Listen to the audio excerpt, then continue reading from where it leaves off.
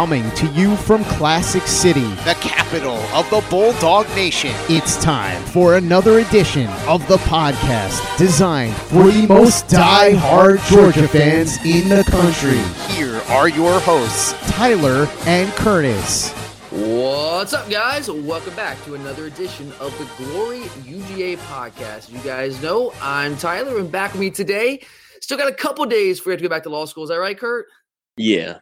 When do you go back?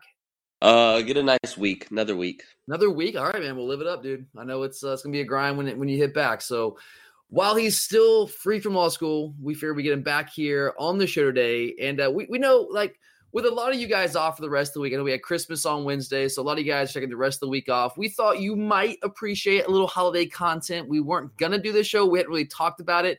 But we've been working on the Sugar Bowl preview show kind of in between all the holiday festivities. I don't know about you guys, but I had 4 different Christmases to do over the course of 3 days. Kurt, I know you had, what did you have? Did you have 2 to do? Yeah, I had 2. Yeah, you had 2. So you're not married yet, so you don't have like the 3, 4, 5 different things going on. So I was all over the place. So over the course of those 3 days with 4 Christmases, I've been trying to prepare for that Sugar Bowl preview show. But we also know it sucks to not have much content to listen to over the holidays. So we figured, what the heck? Let's put together a bonus holiday mailbag edition of the show. So I guess consider this kind of a belated Christmas gift from us at the Glory UJ podcast to all of you incredible listeners out there, all you guys that we appreciate so much. And so what we have today is, again, it's a mailbag show. We figured we put out a call for questions, and you guys, as always, responded. We actually had 2 listeners in particular that have clearly been thinking a lot about Georgia football over the holidays, as they sent in a number of great questions. So we're going to start with them. We had Charlie and Zandalorian sent in a couple of questions each. We're going to start there, and then we will move on to a couple other questions that we have as well. So we're going to start with Charlie, and no, not Coach Charlie, totally different Charlie. So appreciate all the questions, Charlie. Really do, my man. And Charlie first asked about D-Rob. Obviously, the wide receivers were a major source of contention throughout the entire year. We talked about that a lot here on this show. And Charlie has another question on that front. He asks, are we misusing Demetrius Robertson at the slot? I know he's not the biggest guy in the world, but given the lack of downfield options and given his speed, it seems like he might be more of a reliable threat than the guys we were using, not named Pickens or Cager. So, Kurt, how do you go about answering that question? Are we misusing one of his biggest problems is I still think that Demetrius Robertson's a little weak. And as fast as he is, he doesn't physically weak. Yeah, physically, like going after the ball, battling people for the ball. And I also think while he has track speed, he for some reason has trouble creating separation. And I think that's one of the biggest things is he can't go out there just straight out there and just beat someone on a deep pattern. I think he can do that at times. What I said all year long, and I'm going to stick by this, is that we just simply, and I totally agree with Charlie, that we're misusing Demetrius Robertson in our offense. And I think that's the case for a lot of the receivers on our team. And I think part of that was like by necessity because like you guys know the past couple of years, what our offense has been is let's run the football, let's go play action down the field, and let's try to hit those back shoulder. We basically just play out the leverage of the cornerback. If he's playing over the top, you hit the back shoulder. If he's playing the back shoulder, you hit over the top. And we've done that in the past couple of years with guys that are 6'2", 6'3", guys like Javon Wims, Riley Ridley. We've done it with those kind of guys. Lawrence Cager when he was healthy, J.J. Holloman, George Pickens to a degree at times this year. But when Pickens gets suspended and Cager goes down, we're left with guys like Tyler Simmons and Kearis Jackson and Demetrius Robertson. And what we were trying to do is run the same system, basically operate at the same offensive framework, play action, go down the field, back shoulder, over the top, with guys that were smaller in stature, that their skill set, that's not what their skill set is. That's not what they do. These are guys that you can run option routes with, you can run RPOs with. We did that at times with ER, but not enough. So I think we did misuse him. I think you're right, Curtis, in saying that, like, I think a lot of us overestimated D-Rob's his skill set coming into Athens. Is that fair to say? Yeah, I think that's the best way to put it. Yeah, we all thought, and even I'm guilty of it. We all were thinking, man, this guy might make an immediate impact. He changes the game for us. And that hasn't been the case. He does have really good straight line speed. I will give him that. I don't know if he has incredible lateral agility, and I think part of that bleeds over into the fact that he's maybe not an outstanding route runner, not a bad route runner, but not outstanding. And you're right. So I think that leads into him kind of not be able to create as much separation as we would like. But I still think there are things that we could have done with him in the slot that we did not do. And I think there are things that we could have done to maximize what he does bring to the table. So he does have value. He does have skills. And I don't know that we really maximized that this year. So I think you're right, Charlie. I think that's – if I have an issue with James Coley in our offensive staff in general, I think it's that. It's just misusing the skill sets of the players that we did have on roster. We just were trying to – it was a square peg, round hole scenario. That's really what it was all year long. And we just really didn't quite figure that out until it was too late. And then just couldn't quite fix it from there. All right, next question from Charlie. And I feel weird. I'm trying – I haven't asked questions like this in a long time. The co-host, Charlie, has been the one asking the question on the mailbag shows all season long. She's done a great job. So I'm probably completely butchering this, but I'm going to try to do the best I can here. So next up, we got a question here from Charlie again saying, do we see more of Otis Reese next year? Who are the backups at safety next year? Whom do you think are the starters, particularly if Richard LeCounte goes pro? So, Kurt, what's the outlook basically for the safety position next year? Let's say if Richard comes back, what is the outlook? And then let's take it, what if he goes pro? Well, first off, all right, with Richard, I think that you are going to see the thing is about Otis Reese, I don't know if he's the best person to replace J.R. Reed if Richard stays. Really? Who do you see if it's not Otis? Who is it? I'm probably gonna go with Lewis Cine. I think I would agree with you. I mean, if you watch too, I mean, even in the SEC Championship game, he played. Otis Reese did not. We trusted him more in coverage than we did Otis Reese, and that's why I think that, especially at JR's position, if he goes, and that's going to be the one person replacing him. He's physical, coming up, making tackles, but he's also very successful in the coverage game. Yeah, I agree. I think Lewis Cine is going to be that guy. He was the first guy off the bench most of the year in those situations. We saw in the SEC title game. You're absolutely right. We won like 7 DBs in the game. It was Lewis Cine. It was not Otis Reese. What if Richard goes pro? Let's say LeCounte goes, Richie's gone, and we got Lewis Cine. Who's that second safety? Because I think that. All right, now, if Richard goes pro, then it probably is up to Otis Reese, and probably maybe to battle someone else, maybe some of these young new guys. Major Burns.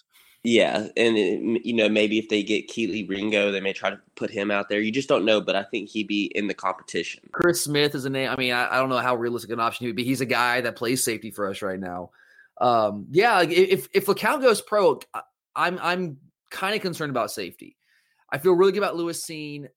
Otis Reese, I just don't know if we haven't seen enough of him. Let's say that, but he's a guy who's more, I don't want to say headhunter, but he's more of a his game is I'm going to support the run from safety position. He's like the old school strong safety, right?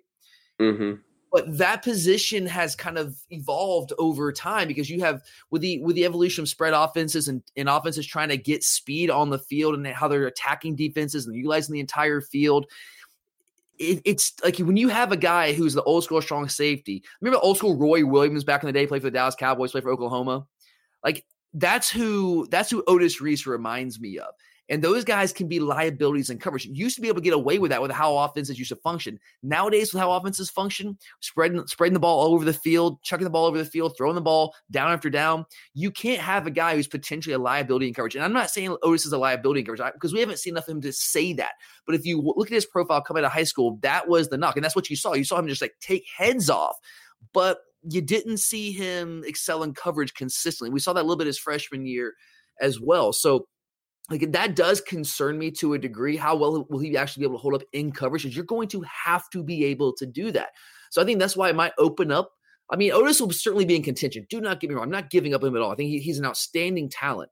But in just a modern context of college football, even our safeties, we don't go strong safety, free safety with Kirby Smart-Stevens. We go left safety and right safety. It's left and right. I mean, you look at Richard and you look at J.R. Reed, both those are pretty small dudes. We don't have a guy that's the old school traditional strong safety, that guy, physical guy in the box. Both guys can come up in the box, they can tackle, and they do that, but they also can excel in coverage as well. And that remains to be seen from Otis Reese. That's something you're gonna have to look at. A guy like Major Burns coming in from the high school ranks, I know he's gonna be a true freshman, but I think he'll be a contender because he's a long, rangy guy that has the coverage ability, also has the ability to get in the box as well. So I mean, you'll see Chris, but there'll be other guys. You mentioned Keely Ringo potentially, some of the guys with length.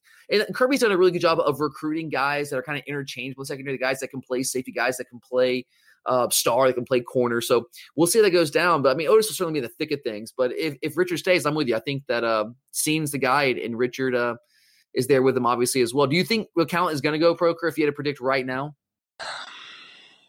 I mean, nowadays you never know with these kids. Let's be honest. It's hard to predict. Kids, you're right. Yeah, they'll get the recommendations that, hey, you should probably go back, and yet they'll find their way in their draft. Yeah, you don't know what – I mean, it's just like family situations. You don't know what the family situation is. You don't know what the feedback is they get from the NFL. You don't know. There's so many factors that go into it. It's hard to say. I think Richard would benefit from coming back. I think if Richard comes back, I think Richie comes back next year with the kind of name he made for himself throughout this year. I think he could be in line for like all SEC type conversation next year, which could certainly boost him up the draft boards even more. So I think it would benefit him to come back. But like you said, you just never know. Never know. All right, next question from Charlie. He asks, having been spoiled by 3 years of Andrew Thomas and 2 years of Isaiah Wilson, do you see anyone on the team or in the pipeline being able to replace them adequately next year? Kurt, that is a concern. Both tackles, elite tackles declaring for the NFL draft. What does it look like next year? If I had to pick two people, if we hold on to him, I think, of course, you have to throw Broderick Jones in there because I think he's more of the similar type body skills, body size and athletic ability, where he's got the big bodies, but he moves very well. He's really, he's pretty good at basketball, so he's quick on his feet. But if I had to go with someone that's on the team right now, I may throw in Warren McClendon. Well, Cade Mays. I think he's better suited at right tackle. If I'm going to be 100% honest, I think his foot speed is not up to what we might need at left tackle. But you think he could be an adequate replacement for Wilson at right tackle? Yeah, I think he could be a very good. I think he could do what we need him to do at right tackle. But left tackle, I think that Warren McClendon may fit more in the mold of what you saw in Isaiah Wynn or something. Yeah, it'll certainly be interesting. Well, look, we've recruited really, really well. Got to give Sam Pittman a lot of credit, bringing a lot of talent. And I think there's some there's some options out there. I mean, Cade Mays has played left tackle before. I think you're right that I would be more comfortable with him at right tackle. And Broderick Jones, if he's able and ready, if we do sign him first off, and he's the caliber of anywhere close to the caliber of Andrew Thomas can play as a true freshman, then I think he has the physical profile. You mentioned his basketball background, the great feet he has there. But there's a lot. We first got to sign that guy. We don't know if that's going to happen yet. But you mentioned McClendon. He's certainly going to be an option there. What about a guy like Xavier Truss we brought in last year? Does he fit into the equation at all anywhere?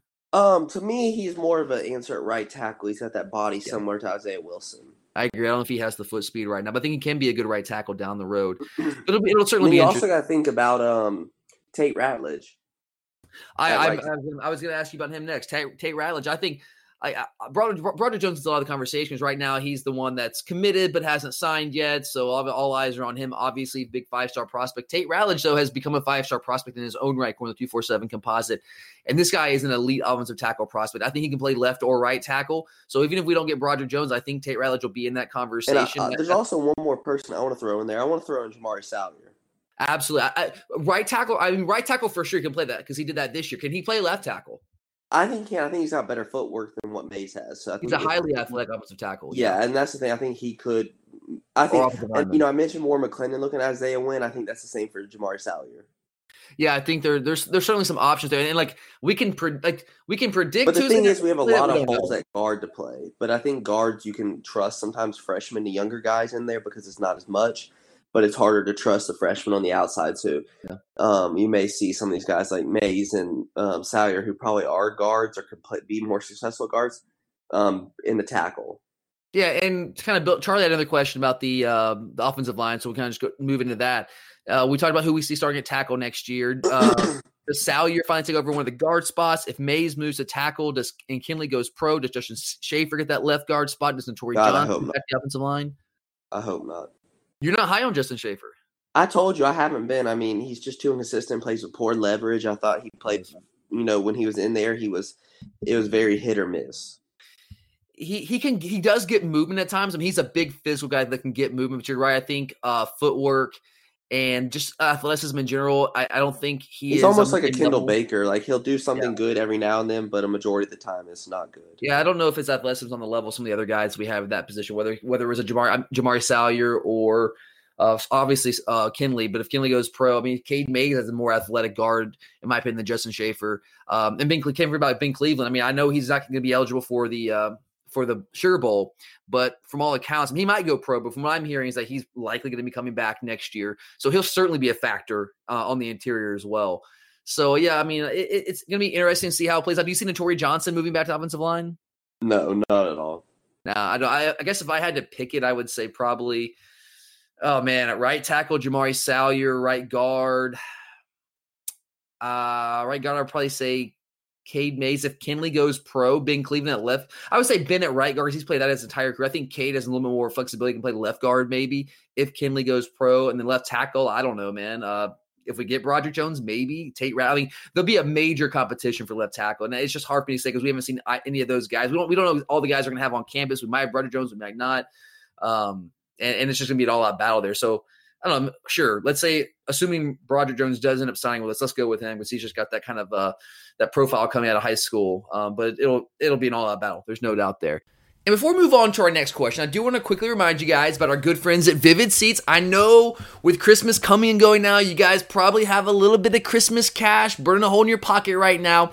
And now is as good a time as any to get on Vivid Seats right now and buy tickets for the Sugar Bowl. If you got that Christmas cash, go ahead, make plans, head down to New Orleans, take in the last game of the 2019 season before we turn our full attention towards the 2020 season. Vivid Seats still has the best price you can find. Incredible seats, great prices, everything you're looking for. It's an incredibly easy process. I've already picked up a couple pairs for myself, my in-laws, friends, and it was a completely stress-free process every single time. And every time I bought a new pair of tickets, I earned more points. I got credits back with the new Vivid Seats Rewards loyalty program, and all I had to do was go to the App Store or go to Google Play if you guys have a Droid, and just download the Vivid Seats app. And when it's time to buy, new users enter the promo code OVERTIME at checkout to receive a discount of up to $100. All right, let's move on here. We've got a couple questions from Zandalorian. Appreciate it, my man.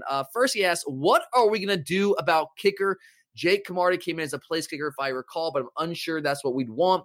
It seems like high-pressure situations make him fall first. I mean, I know Rodrigo I know he had some issues. He missed some big kicks this year, but look, Rodrigo's incredible. Luke Rose Award winner, very deserving. I love Rod. And there's a big hole left behind here. So what do we do at the place kicker position next year? I mean, if I'm going to be honest, I would believe, in all honesty, that Jake Martin is actually probably a better place kicker than he is a punter. In high school, he was. And the times he got a few kicks in Georgia, or at Georgia, I know it wasn't in high-pressure situations, but the kid was booting them long ones. I definitely think on kickoffs, 100% you go with Camarda. But, I mean, at this point, you just don't know. It's going to be trial by error, a lot of competitions, things like that, going against the kid we just recently signed also. Jared Zirkle? Yeah. Yeah, I mean, Zirkle will certainly factor into it. I mean, Camarda could be he could do it both for sure, but you don't see that often. You see it from time to time at the college level, but I don't know if that's the ideal situation. Now, granted, I mean, like, what's going to stop you from punting and kicking? It's really not like that physically taxing or anything like that. But I will tell you, Camarda's a hell of a place kicker. He absolutely is. I saw him do it in high school at Norcross High School. He's a good punter as well. Now, there were times he was inconsistent at times. Sure, I think the second half of the year, I think Camarda he played really well for us the second half of the season. Now, he did have some kicks here and there that weren't ideal, but he's still a young guy. I think he's going to continue to improve that consistency. So I think he'll have a shot to be the punter and the kicker. I think he'll get every opportunity to do that. But Jared Zirkle coming in from Texas will also have the opportunity to do that as well. But it's a concern of mine. There's no doubt we were strong in the special teams department this year, especially the kicker position. It could potentially be a weakness next year if we don't get it straightened out. So hopefully we find an answer there. All right, next up, Zandalorian also asked, it seemed our offense thrived in 2017 because of a 1-2 punch at running back that are both now NFL starters, paired with the great blocking receivers who played their roles exceptionally well. How certain are you that we can recreate this? Kurt, do you think we can recreate that situation? Yeah, I mean, I don't think we can. I mean, no players are non-replaceable. As good as they may be, you can find players that can do the job. And I think that right now we just didn't – I think that we had receivers that could block. I just don't think that we had receivers that could do enough to open up the pass game. Yeah, but especially running back position, I think that we'll be loaded. Yeah, well, this year we weren't loaded at running back. That was one of the lesser discussed issues with the offense this year. Is yes, DeAndre Swift is a freaking stud. DeAndre Swift is as good as he's as good as he gets. He's great, man. But behind him, there's a dramatic drop off. I love Brian Herrien. I love the guy to death, but let's be real. Brian Herrien, DeAndre Swift and Brian Herrien it's not even the same stratosphere as Nick Chubb, Sony Michel. It's just not even close. It's not even, it's just not. So like we weren't as dynamic at running back.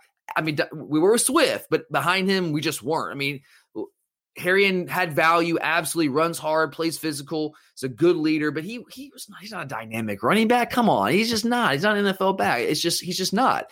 And moving in Zeus was that guy coming out of high school. He's one of the best high school running back tapes I've ever seen, but he's not that guy right now. And maybe he will be again. Maybe it's a Nick Chubb type situation where, you get injured and the first year back, you're not the same. You get on the same burst, acceleration, speed, that kind of thing. Can't cut like you used to. Maybe in the second year, you can, like we saw with Nick Chubb, and you just get better and better as time goes on. And if he's back healthy, I'll feel better. If you pair him with a guy like Kendall Milton, potentially Zach Evans, I'm really high on Kenny McIntosh as well. James Cook. Like we have elite backs, but we're gonna have to, like, that's something that we need to have moving forward. We've got to have that 1-2 punch, because if you look at, I think Zanalorian is exactly correct. What we had in 2017 was just so different than what we had this year in 2019. Holyfield was also a drop off 2018, but not as much as Herrien was this year. So we've got to get back to that role. And I think we can, absolutely, especially if we get Zach Evans here, because Zach Evans is the alpha running back in this class. There's no doubt. Character issues, whatever. He's on the field as good as it gets in this class. And then Zeus can continue to get closer and closer to what he was. I like Kenny McIntosh. James Cook gives us some dynamic playmaking ability in the backfield. I think we can get closer to that. But I think it was an issue this year. I do. All right. Next up, we got, what can we expect from our front seven after the turnover this year? My guess is better than last year. The losing Tay Crowder will likely drop our stuff rate. Kurt, what do you see in the front seven moving into 2020? I think it'll hurt a little bit on the defensive line, but I think it will help that.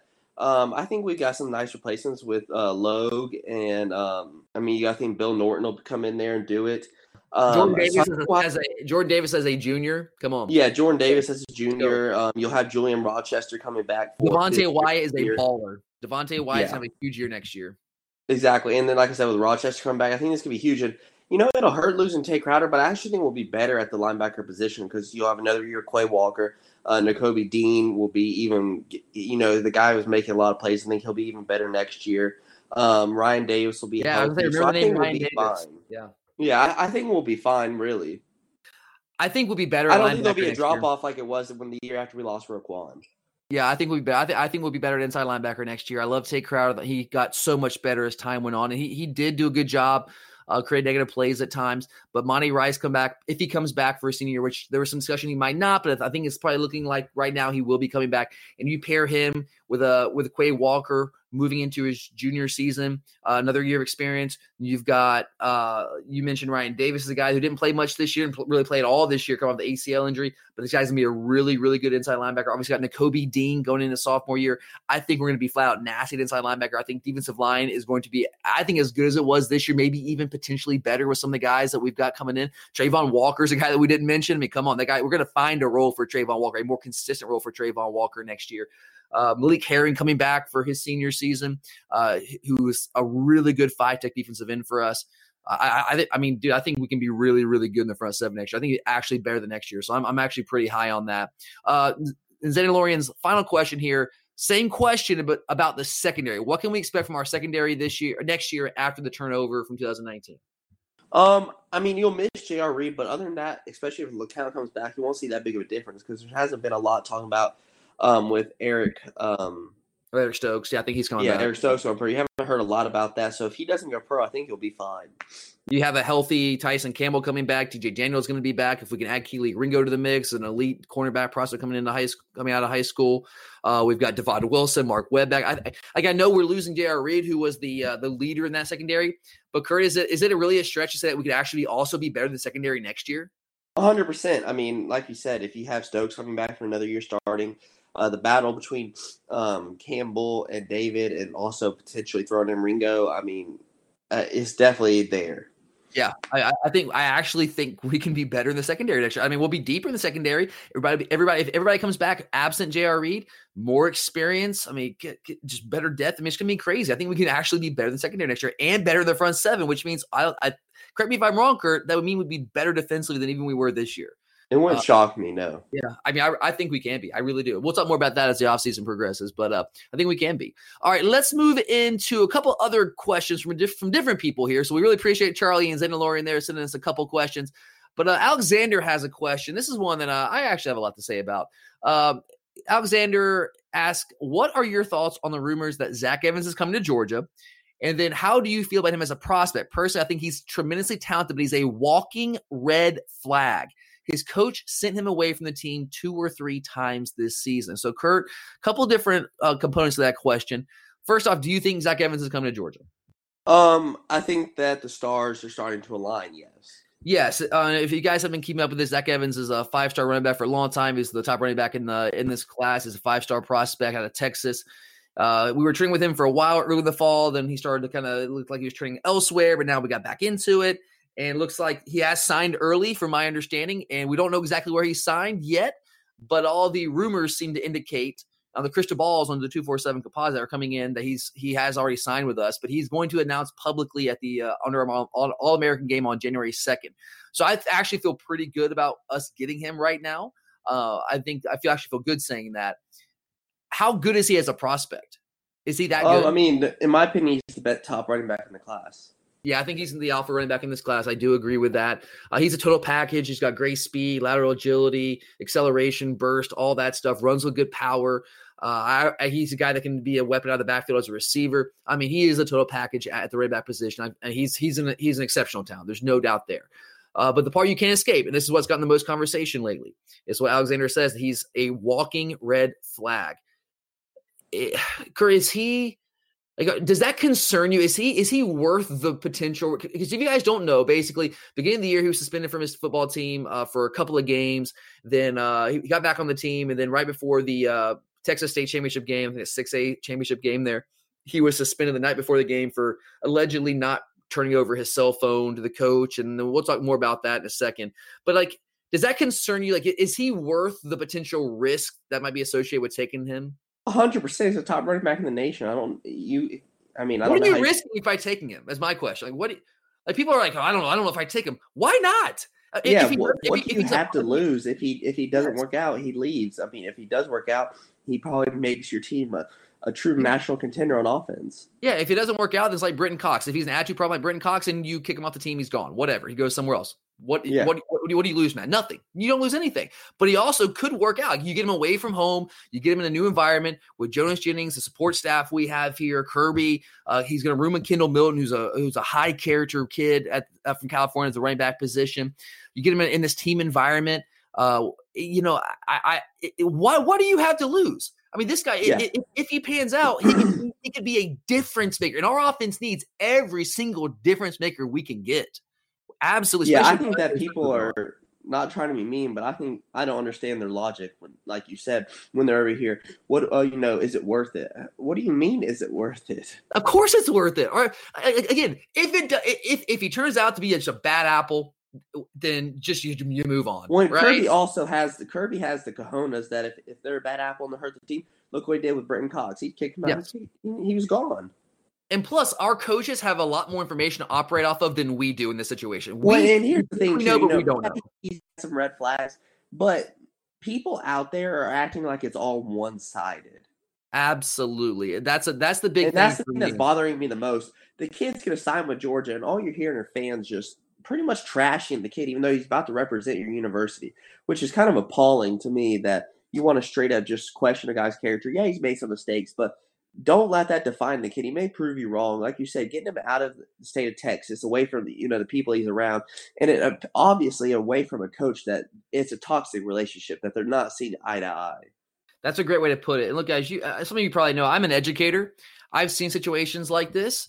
And I will say, I would just warn you, please do not make declarative judgments. And I'm trying to do this myself about a person or situation without all the facts. And that's on both sides. It's about the coach and about the player as well. But I'll give you my take on the situation. I think this is, like you said, Kurt, I think this is a situation between a player and a coach that's devolved into a toxic situation, right?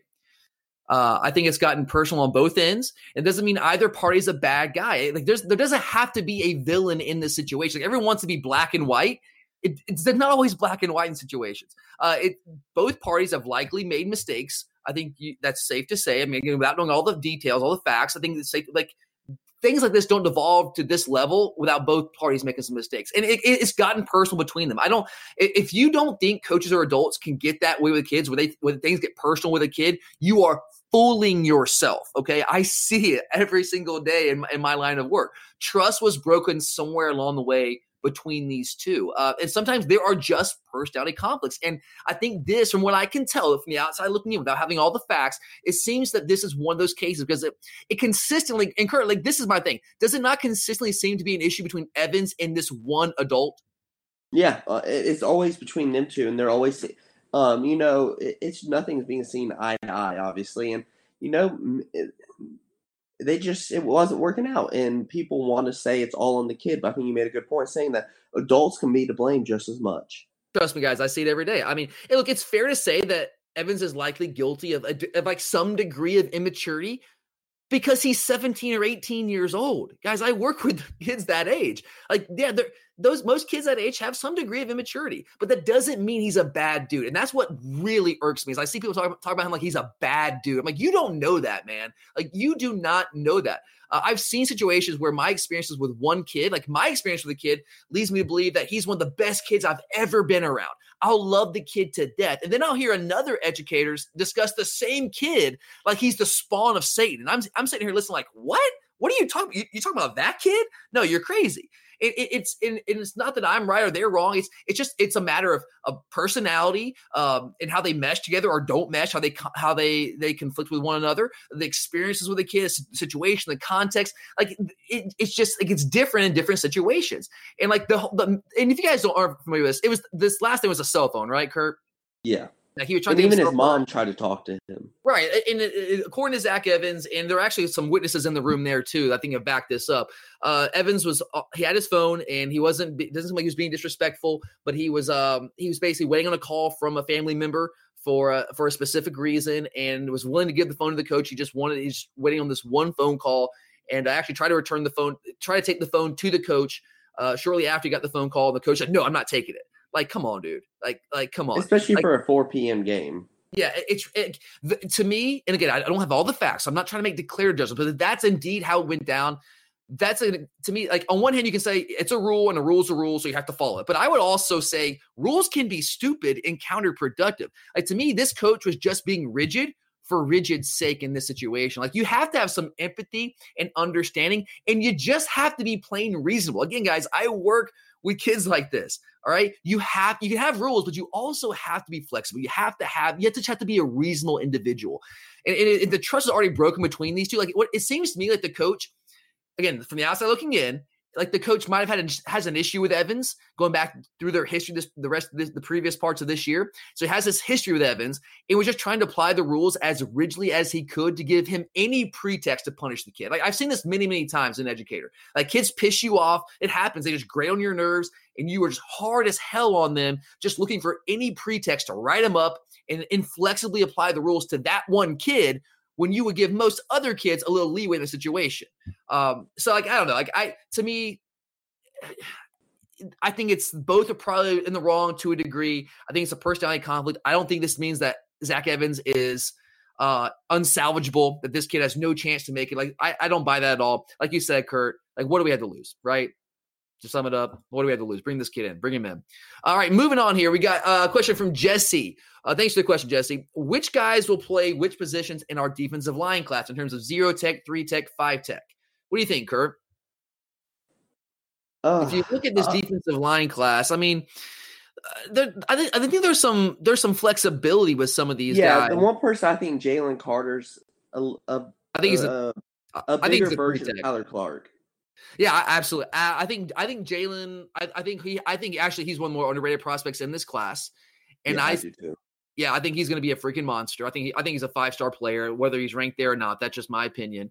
But if you look at him, I think he's a guy that has some flexibility position. I think he can play a 3 tech. I think he can play a 5 tech. I think in certain situations he could play a 0 tech. But I think he's going to be a big time player for us. But I think his primary position be like Tyler Clark, probably the 3-tech position there. If you look at Warren Brinson, I think he's also a 3-tech guy as well. That's where I put him also. Yeah, and Nazir Stackhouse. I think to me he's more of a 3-5. Yeah, I think Brinson and Stackhouse can both play outside at 5 at times, but I think Stackhouse could also probably play the 3. Now, Devin Wilkes, the guy he's going to be playing on the offensive line for us, but I've seen him play some defensive tackle before too. He'll probably play offensive line, but he played defensive tackle. He was a guy that could kind of fit as a nose guard, but he'll probably be on the offensive side for us. But what about the guy that we're hearing about a little bit from Mississippi right now, Kurt McKinley? What do you think about if we do end up landing him? Where does he fit for you? To me, I would say a 0 or a 3. I think he's a nose. I think he's a 0. I think he's an explosive nose. And I think he can slide out to play 3 a little bit. I think he's probably more of the 0-tech traditional kind of nose guard. And he's got that. He's kind of like sawed off a little bit. He's only like 6'2", so I like that he plays like a low center of gravity and gets some movement. He's really explosive in that position. So I think that's kind of where you'd see him. But I think there's some position flexibility among those guys, which is one of the things that we're kind of moving towards a little bit more along the defensive line. All right, next up, I got a question from Jonathan. This is it's a tough one to answer. Jonathan, why do you have to remind me of this, man? I'm just kidding, man. It's a great question. Great question. Jonathan asks, have you guys had time to pinpoint what exactly happened to the offense since the South Carolina game? Is it simply Cager being in and out of the games? Is it something the Gamecocks did on defense that teams started to do moving forward? Was Jake not playing like himself? So, Kurt, if you had to put your finger on it, like what was – because we were a different offense before and after South Carolina. What was the difference? We got exposed. In what way? I mean, our receiver talent, as simple as that. We couldn't beat the press. They used a defensive game plan that most teams started to implement where, they took away the underneath routes really and, were forcing us to try to create separation, things like that. And our team couldn't do it. Well, teams started to attack downhill far more aggressively. Yeah. Say from the safety position. I mean, look, I know that people stack the box. I'm not talking about like having 8 guys in the box. I'm talking about safeties running downhill towards line of scrimmage with reckless abandon after that game. I'm at the snap just running downhill. And I'm talking about inside linebackers playing like 2 to 3 yards off the line of scrimmage. And we couldn't do anything to stop them doing that. We couldn't make them pay. We just didn't have the ability to constrain them in any sort of way. I think that was part of it. I do think Jake lost some confidence as time went on. That was part of it. And his accuracy, part of the accuracy issues were the receivers not getting separation. And every throw he was trying to make was having to fit into a very tight window. I think that was part of it. But there were also some throws that were there that he missed. That was kind of uncharacteristic of him from his first couple of years. So I think that was part of it as well. But to me, and I've said this many times, I'll say it again, the biggest issue was Lawrence Cager going out. We win that game against South Carolina, and we're in the college football playoff if Lawrence Cager doesn't go out in that game. I still maintain that. Because with Lawrence Cager out, that meant Tyler Simmons had to go in that position, and we all know what happened there. And Lawrence Cager is a difference maker for us. He was the difference maker for us, a wide receiver. Pickens was to a degree, but Cager even more so. And I won't lay him out again, but I've laid him out plenty of times. You go back and listen to the shows. The difference between our offense and Jake Fromm's numbers with Lawrence Cager without are it's just remarkable. The difference. I mean, it's just inordinate. The splits, like how drastically different they were. So I think that was a major factor. So I think I just really can't undersell how important it was how difficult it was for offense once we lost Lawrence Cager. That was a huge blow that we were not able to recover from. So I think it was a combination of different things, and just unfortunately didn't work out like we needed to this year. All right, next up we got a question from Cliff. I think the Dogs will finish with the number 1 or number 2 recruiting class. I've heard some buzz about McKinley Jackson. He was invited out of Mississippi with connection to Matt Luke. What are your thoughts? And with the Burt ship having likely already sailed, how big of a get would this other kid be? We talked about McKinley Jackson second ago there, Kurt. Do you think there's a chance that we get him? I think there's a possibility, of course. Yeah, well, and Matt Luke is obviously the connection there coming from Mississippi. And there has been some conversation around there. We'll see. We'll see if that is. I'm not going to say like, yeah, we're going to get this guy, but I think there's a strong possibility. I think we're going to have room for him, and I think he's worthy of a scholarship offer at the defensive tackle position, especially as a 0-tech guy. That we don't. I don't know if we have a guy like that in the defensive line class. I like the defensive line class, but I don't know if we have a guy like that fits that position. And with Jordan Davis moving on, like we're gonna need some bodies there. So I certainly think he would be worth an offer, and I think it would be a big get if we were able to get a guy like him. I think he's an explosive 0-tech prospect. I do like him quite a bit. All right, next up we got a question from Jamil. Always appreciate Jamil. What would be your starting offensive line for the Sugar Bowl? Or is it a tough one? Knowing declarations for the draft and ineligibility, what is our offensive line going to look like, Kurt? Probably Sawyer at left tackle, Kinley at guard, Hill at center, Mays at right tackle, and at right guard, I really just don't know. Clay Webb. Maybe you might see some of these freshmen who haven't had their red shirts burned yet. Yeah, I mean, there's a number of ways. It could be Clay. Yeah, I mean, it's probably gonna be one of those guys, right? Because I mean, right now, Justin Schaefer's out for the year. He's got a neck thing going on, so he's not going to be an option there. But I think everything you said, I agree with. That right guard spot, I don't know, man. Where'd you say Salyer? Left tackle. You have him at left tackle? Yeah. Oh man, left tackle Salyer. Here's what I would say. I would say, because I think this year, I don't know about moving forward. I think this year, I think you're going to see Cade Mays at left tackle and Jamari Salyer at right tackle. So that's where both those guys have played a little bit more this year. And then you're obviously Trey Hilby at center, probably Kenley at left, or it'll be Kenley at left guard. And the right guard, I don't know, man. That's up for grabs. I'm going to go Clay Webb. Just going to throw a name out there. We'll see. Because with Ben out, who knows?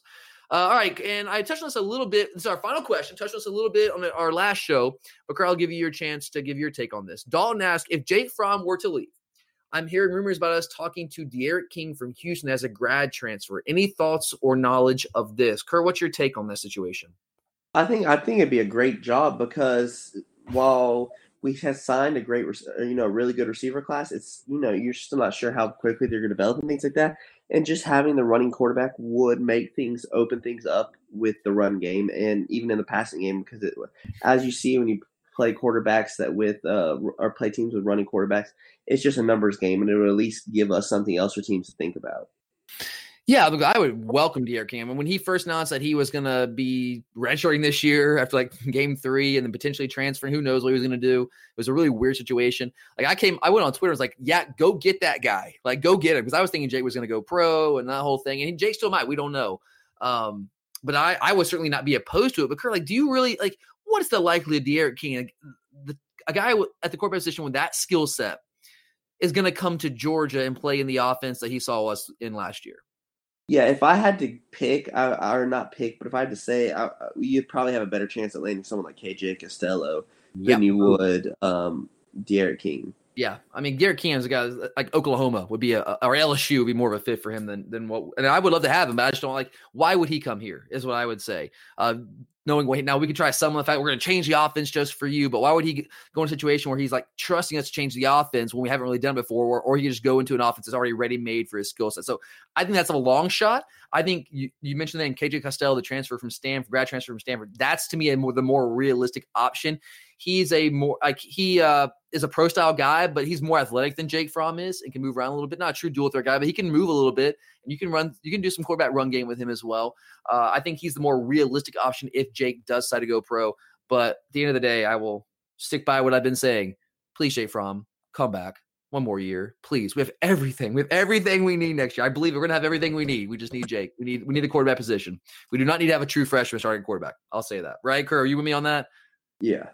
No true freshman. We do not need a true freshman starting next year because that could throw a wrinkle in things. But all right, guys, we really appreciate you sticking with us today. We tried our best to give you guys some bonus holiday content here. So hope you guys enjoyed it. We will be back early next week as well. Talk about the Sugar Bowl, all that fun stuff. So hopefully we'll see a lot of you guys down there in New Orleans. Should be a lot of fun. No tickets are cheap, but hey, make it down there, man. It's even if you were down there last year, you don't have any plans. Tickets are cheap. Get down there. Go to Vivid Seats, find you a pair of tickets, and go have some fun in the Big Easy. But thanks for listening, guys. For Curtis, I'm Tyler. And as always, go Dogs.